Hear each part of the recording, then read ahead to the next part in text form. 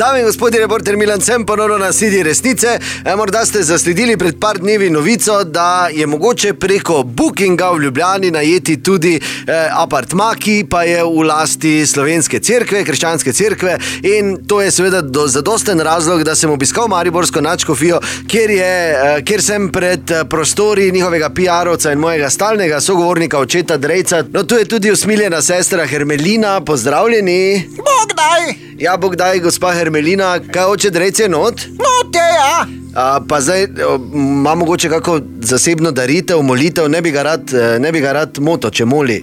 Pa kaj bo molo, če ni 2 uri, kaj z umaga prišel? Idite naprej. Oče Drejc, dober dan, zdravo. Ja, dober dan, hvalim bodi.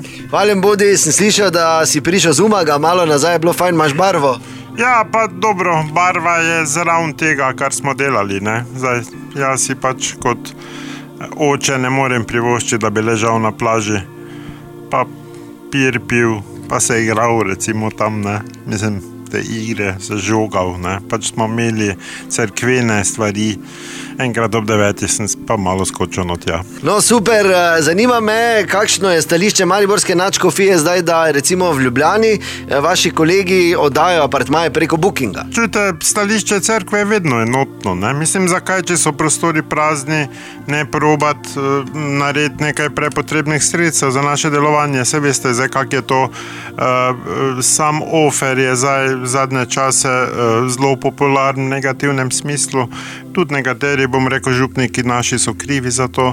Namreč zadnjič sem celo slišal, da naj bi en rekel, to je sicer še nepreverjeno, naj ne mečejo kovancev not, ker to ruži in moti daritev, naj dajo samo papirnate. In tak si pač cerkev sredstva prisluži, ne. Tudi lepo je spati v nekem takem posvečenem apartmaju, ne.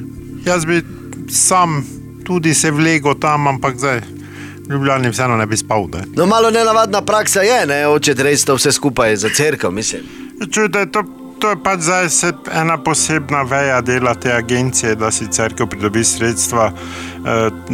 Agencija turistična, sveti oziroma 3 kralji, ne, ki so prijahali, ki so bili popotniki, bi naj bila, to je zdaj v nastajanju, mogoče sem povedal tudi preveč. Če pa pogledamo zgodovino, pa absolutno nič ni čudnega, ne.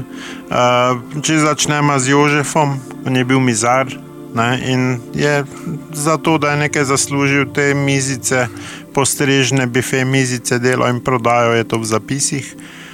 Tudi sam Jezus je bil tesar, ne, in ne vem, koliko sodo je naredil za vino, pa tudi kasiral. Mislim, z Jožefom sta celo imela velike plane, ki jih je pol tragedija preprečila, namreč mobilne hiške na lesenih kolah, te brunarce, no, mobilne hiške so zdaj take mobilne brunarce, ki bi pač 2 osla vlekla pa na to parcelo postavila, ne. V bistvu sta bila nekak začetnika pavšalizma, ne, ker sta mislila doli to narediti, Betle Kemp, ne, kjer bi mladi hodili spat v te hiške, osli bi jih po potrebi premaknili.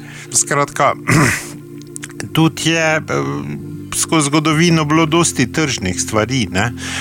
Celo en zapis govori o tej Jezuslandiji, kjer naj bi na oslih skozi puščavo dirkali, tako zdaj na 4-kolesnikih. Potem celo omenjena ena igra, koga dobi kamela, je izgubo, mislim, in podobne štose, ne. No, zdaj smo se malo dalila od teme, oče Drejc, ne.